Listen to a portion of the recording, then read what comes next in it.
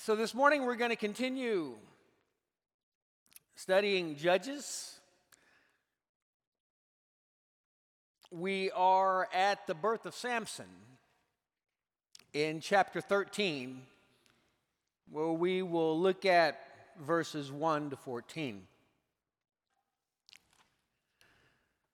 And the people of Israel again did what was evil in the sight of the Lord. So the Lord gave them into the hand of the Philistines for 40 years. There was a certain man of Zorah, of the tribe of the Danites, whose name was Manoah. And his wife was barren and had no children. And the angel of the Lord appeared to the woman and said to her, "Behold, you are barren and have not borne children, but you shall conceive and bear a son. Therefore be careful and drink no wine or strong drink, and eat nothing unclean, for behold, you shall conceive and bear a son. No razor shall come upon his head, for the child shall be a Nazirite to God from the womb, and he shall begin to save Israel from the hand of the Philistines." Then the woman came and told her husband, "A man of God came to me, and his appearance was like the appearance of the angel of God, very awesome. I did not ask him where he was from, and he did not tell me his name, but he said to me, 'Behold, you shall conceive and bear a son. So then drink no wine or strong drink, and eat nothing unclean, for the child shall be a Nazirite to God from the womb to the day of his death.' Then Manoah prayed to the Lord and said, 'O Lord, please let the man of God whom you sent come again to us and teach us what we are to do with the child who will be born.' And God listened to the voice of Manoah, and the angel of God came again to the woman as she sat in the field. But Manoah, her husband, was not with her. So the woman ran quickly and told her husband, 'Behold, the man who came to me the other day has appeared to me.' And Manoah arose and went after his wife and came to the man and said to him, 'Are you the man who spoke to this woman?' And he said, 'I am.' And Manoah said, 'Now, when your words come true, what is to be the child's manner of life, and what is his mission?' And the angel of the Lord said to Manoah, 'Of all that I said to the woman, let her be careful. She may not eat of anything that comes from the vine, neither let her drink wine or strong drink, or eat any unclean thing.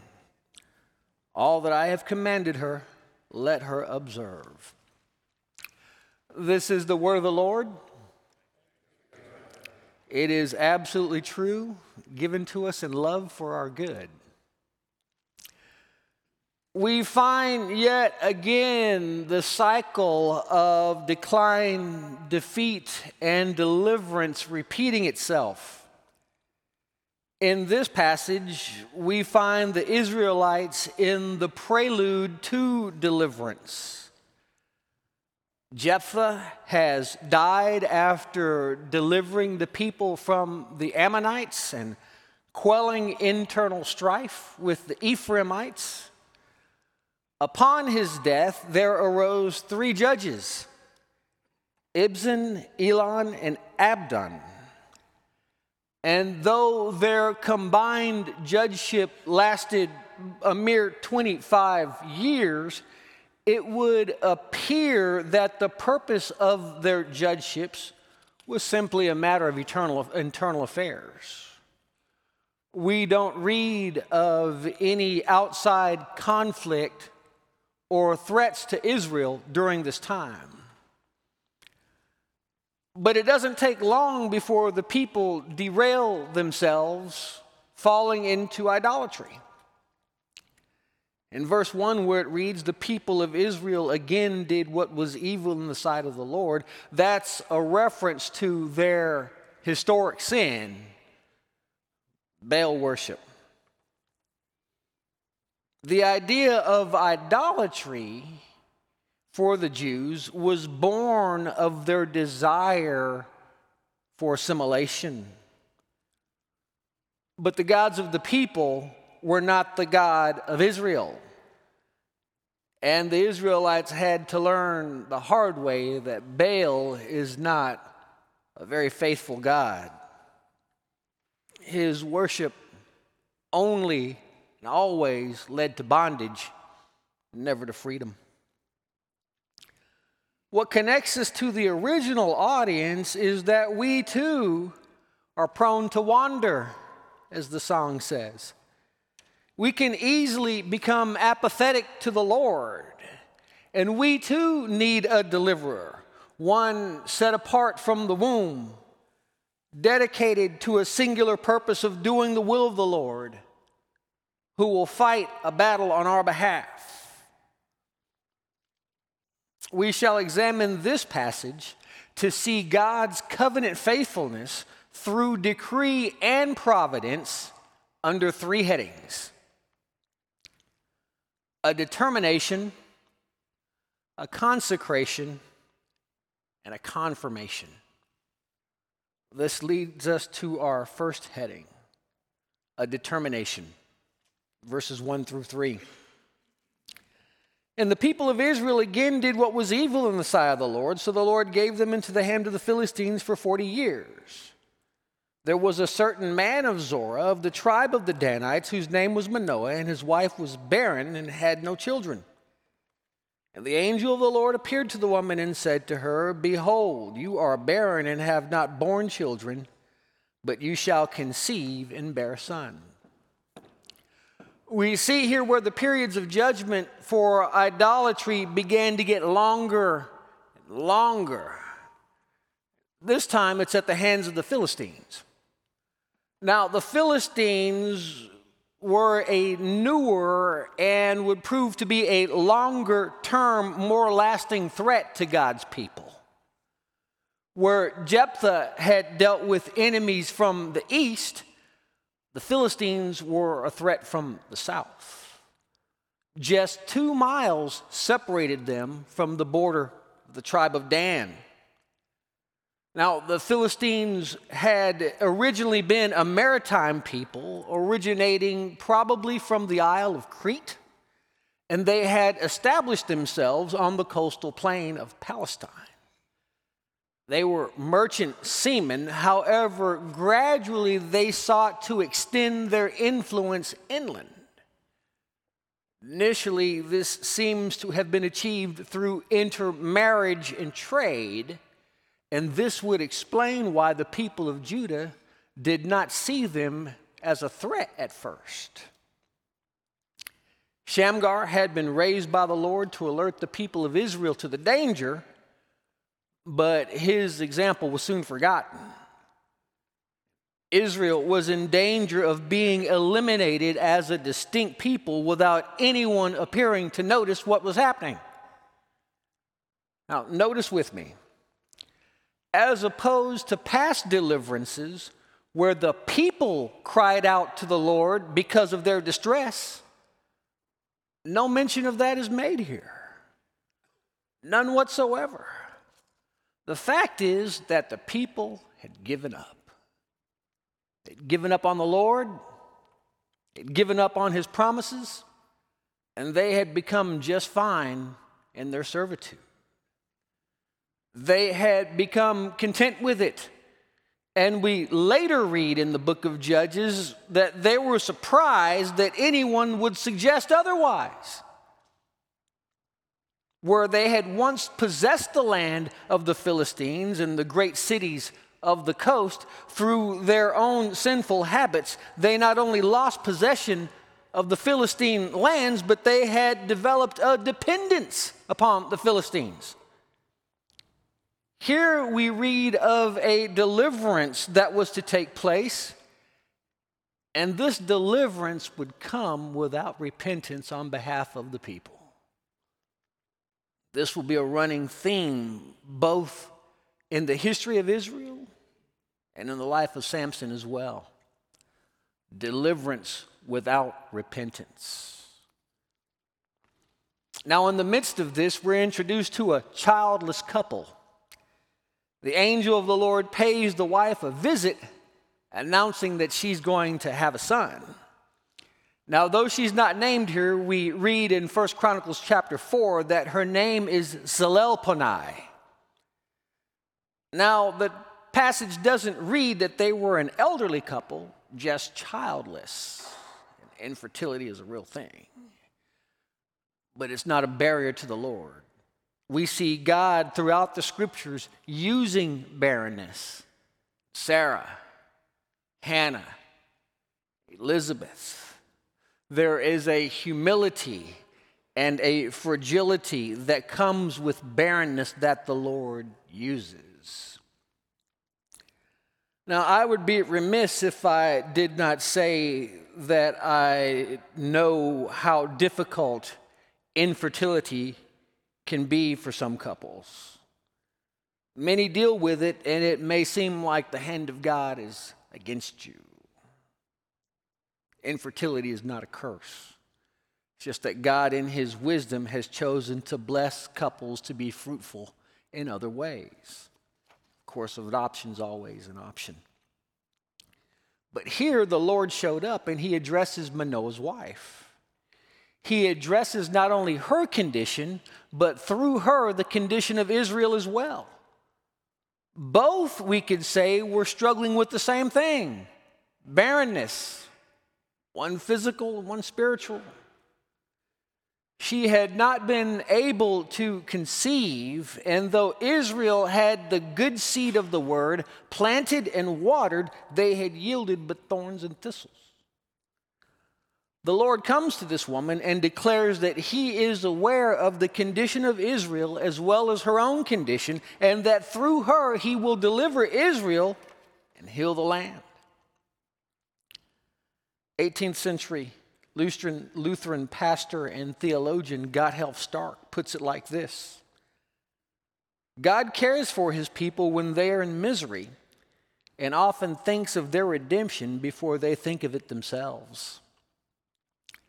Friends, what we've read echoes our own experience in redemption. We were not looking for the Lord. We were spiritually barren, in bondage to sin. This passage clearly echoes the doctrine of election, where God unilaterally initiates redemption on behalf of his people. This is done apart from any foreseen deeds of the people and without any merit in the people. The Lord took it upon himself to deliver us, a stiff and hard-hearted people, dead to him and alive to sin. He interrupted our sin without any prompting and promised deliverance from darkness into light. The Lord condescends from the heavenlies on behalf of wicked sinners, not because of any worth that they think they may have, but because he has counseled with himself and determined to do so. This leads us to our second heading, a consecration. Verse 4, therefore be careful and drink no wine or strong drink, and eat nothing unclean, for behold, you shall conceive and bear a son. No razor shall come upon his head, for the child shall be a Nazarite to God from the womb, and he shall begin to save Israel from the hand of the Philistines. Then the woman came and told her husband, a man of God came to me, and his appearance was like the appearance of the angel of God. Very awesome. I did not ask him where he was from, and he did not tell me his name, but he said to me, behold, you shall conceive and bear a son. So then drink no wine or strong drink, and eat nothing unclean, for the child shall be a Nazarite to God from the womb to the day of his death. So the Lord tells the woman that she is not to drink any wine or strong drink, nor eat or touch anything unclean. He tells her that her son is to be a Nasir of God. Nasir, translated, consecrated. That is, he is to be utterly devoted to the Lord. Now, Moses writes of this in Numbers chapter 6, verses 1 through 8. And the Lord spoke to Moses, saying, speak to the people of Israel and say to them, when either a man or a woman makes a special vow, the vow of a Nazarite, the vow of consecration, To separate himself to the Lord, he shall separate himself from wine and strong drink. He shall drink no vinegar made from wine or strong drink, and shall not drink any juice of grapes or eat grapes, flesh or dried. All the days of his separation he shall eat nothing that is produced by the grapevine, not even the seeds of the skins. All the days of his vow of separation no razor shall touch his head, until the time is completed for which he separates himself to the Lord. He shall be holy. He shall let the locks of hair of his head grow long. All the days that he separates himself to the Lord, he shall not go near a dead body, not even his father or his mother or brother or sister. If they die, shall he make himself unclean, because his separation to God is on his head. All the days of his separation he is holy to the Lord. Now the difference we read of the institution of the Nasir with Moses and the institution of the Nasir with Samson is that with Moses it was only a temporary status. It was a vow taken for a period of time whereby one's focus was solely on the Lord, and they were separated unto him for a period. But for Samson, this was to be his entire life. Every aspect of his life was to be devoted and set apart to the Lord. Samson, as it were, was to be a walking altar of God, with his flowing hair a visible token of his consecration, serving as a reminder both to himself and to the people of his sacred devotion. His abstinence from alcohol, not touching anything unclean, and his long hair were to be outward representations of an inward consecration. Now, the woman receives the word given to her and then goes and repeats to her husband what had been told to her. So, friends, the question begs to be asked, why were none of the previous judges consecrated in the manner Samson was? Gideon, Jephthah, Othniel, Barak, none of them were consecrated in such a way. In what ways was Samson to be different than these guys? Well, I think a couple of things stand out.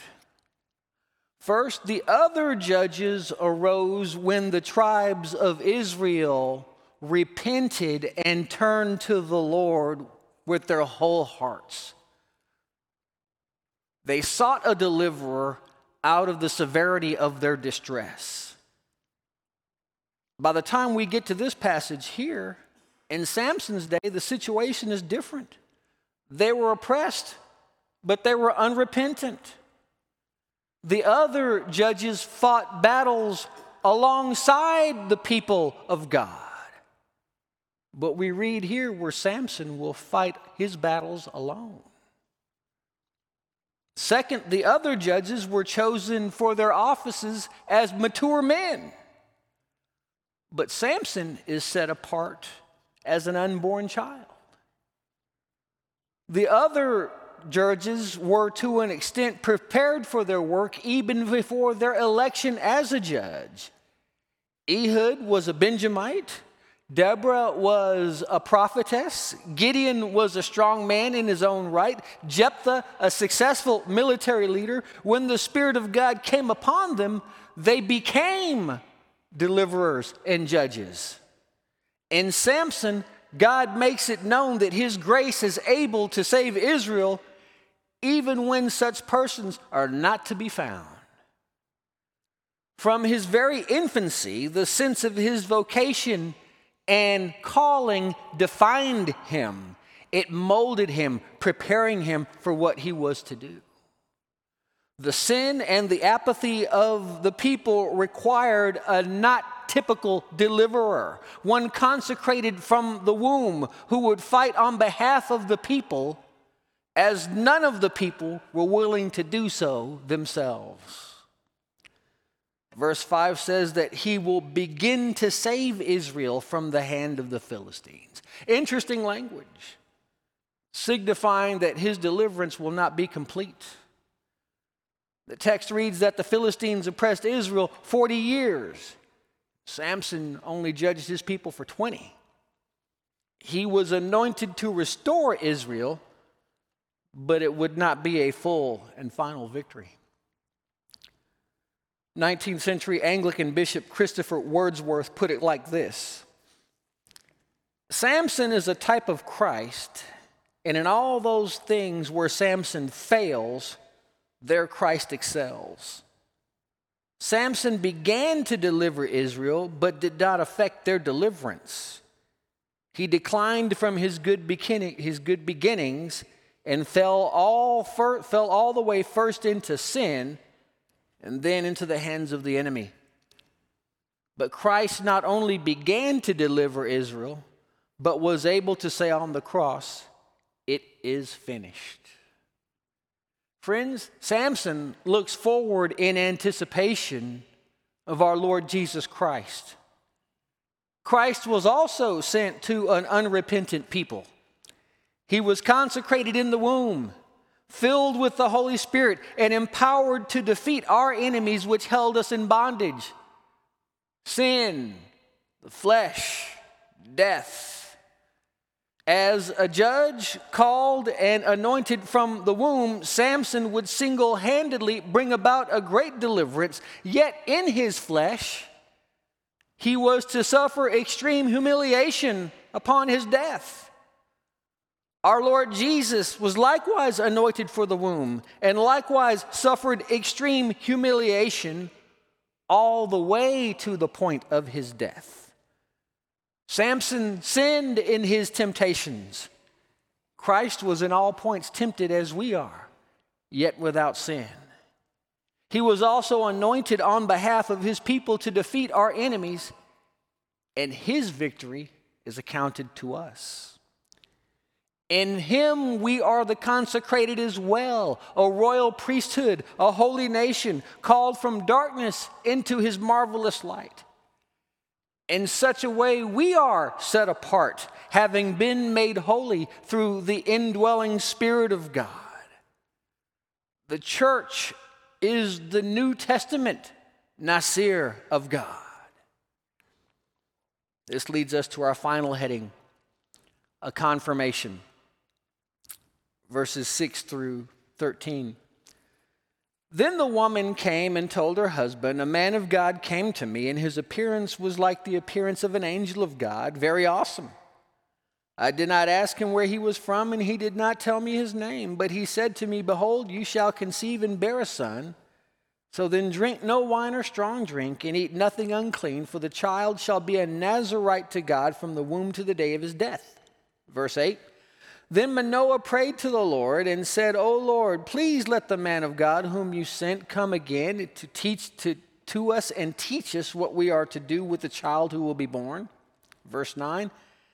And God listened to the voice of Manoah, and the angel of God came again to the woman as she sat in the field, but Manoah, her husband, was not with her.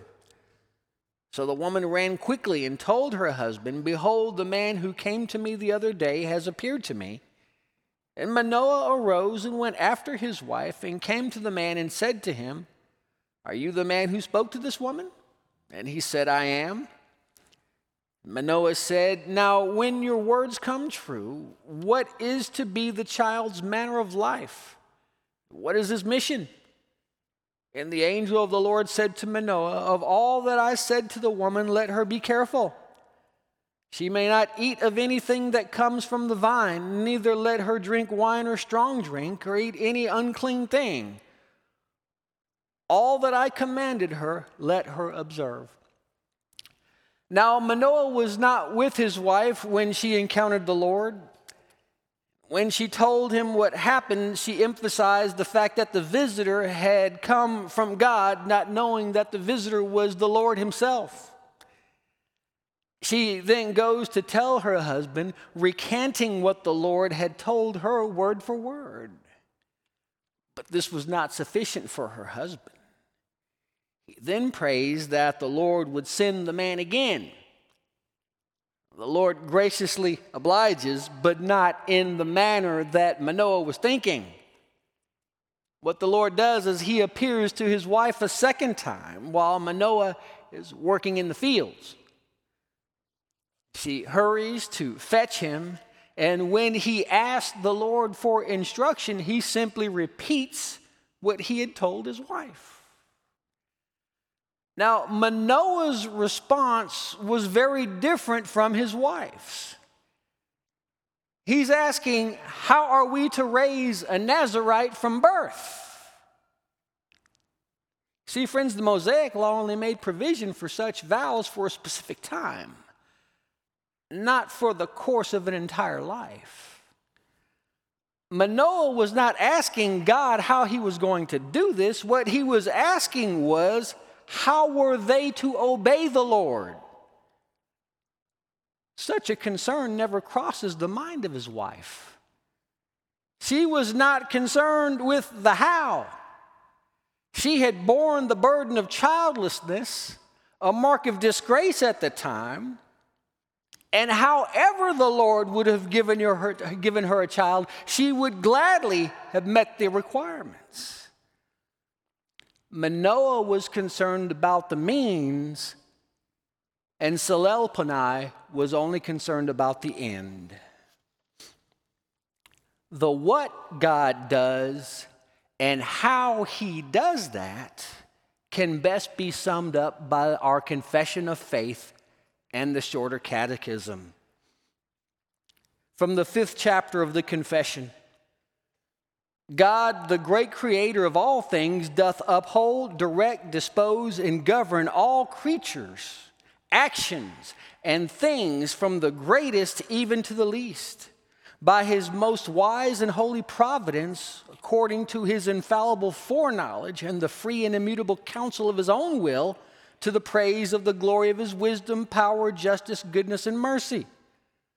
Although in relation to the foreknowledge and decree of God, the first cause, all things come to pass immutably and infallibly, yet by the same providence he ordereth them to fall out according to the nature of second causes, either necessarily, freely, or contingently.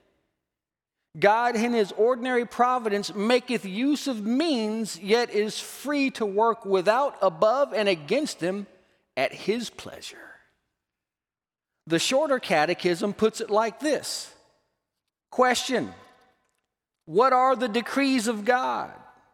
Answer: the decrees of God are his eternal purpose according to the counsel of his will, whereby for his own glory he hath foreordained whatsoever comes to pass. Question: how doth God execute his decrees? Answer: God executeth his decrees in the works of creation and in providence. So friends, what we've read is telling. It gives us insight into the Lord, how he assures creatures his word, as well as how creatures who are operating from two totally different perspectives approach his word. Now, friends, I believe in Salelponai, we see those visionaries who operate in keeping with God's decree. And with Manoah, those who operate in keeping with providence. We see how Salelponai received the word of God compared to how Manoah received the word of God. We see they both believed the word from the Lord, but they came from two different perspectives. Salelponai was not concerned with how the Lord was going to accomplish his word. She was just that elated that the Lord was going to do something with her. She was focused on the decree. God said. Manoah was more concerned about his obligation in response to God's word. He was focused on providence. Or what does this look like practically? Friends, does this not typify the dynamic of the church? There are those of us more concerned with the what of God's word and yet others concerned on how. But it's not an either-or scenario. It's a both-and scenario. It takes both working together. We need visionaries who hear from God, who can see the overall big picture. And we need the nuts and bolts realists to help mark the path. Decrees and providence work together to accomplish God's purposes. We also can see here clearly the Lord in how he confirms his word. His word does not change. He does not amend it. He does not tell one person one thing and another something different. He doesn't try to make his word more palpable. That the Lord said it in the first place is all the confirmation that we need. And if out of the weakness of our own flesh we need assurances, then what he does is tell us again what he said at first. In conclusion, we can draw much from the narrative on the birth of Samson. It affirms that our God is a sovereign God, that he has assumed responsibility to accomplish his word, and in doing so, he superintends the means to bring about his deliberate ends, taking into account the weak fickleness of creatures. Furthermore, on this side of Calvary, we can see how the birth of Samson looks forward in anticipation to a greater judge, consecrated before birth, who will vanquish all our enemies once and for all. Let us pray. Father, we give glory and honor to you. We thank you for your word. We thank you for the assurances that we have. We thank you for your word inscripturated, Father, that you've given it to us in a form with which, Father, we can take comfort, secure, knowing that it's not going to change. Father, we can take comfort in your divine providence and in your decrees. And even though many of us may be viewing the same thing through two different lenses, Father, that you have established both. You've established the means and the end. You've made a decree, and you use providence to work towards that end. I pray that in this passage that we would see the Lord Jesus clearly, that we would see you clearly, that our hearts would be raised in worship. In Christ's name, amen.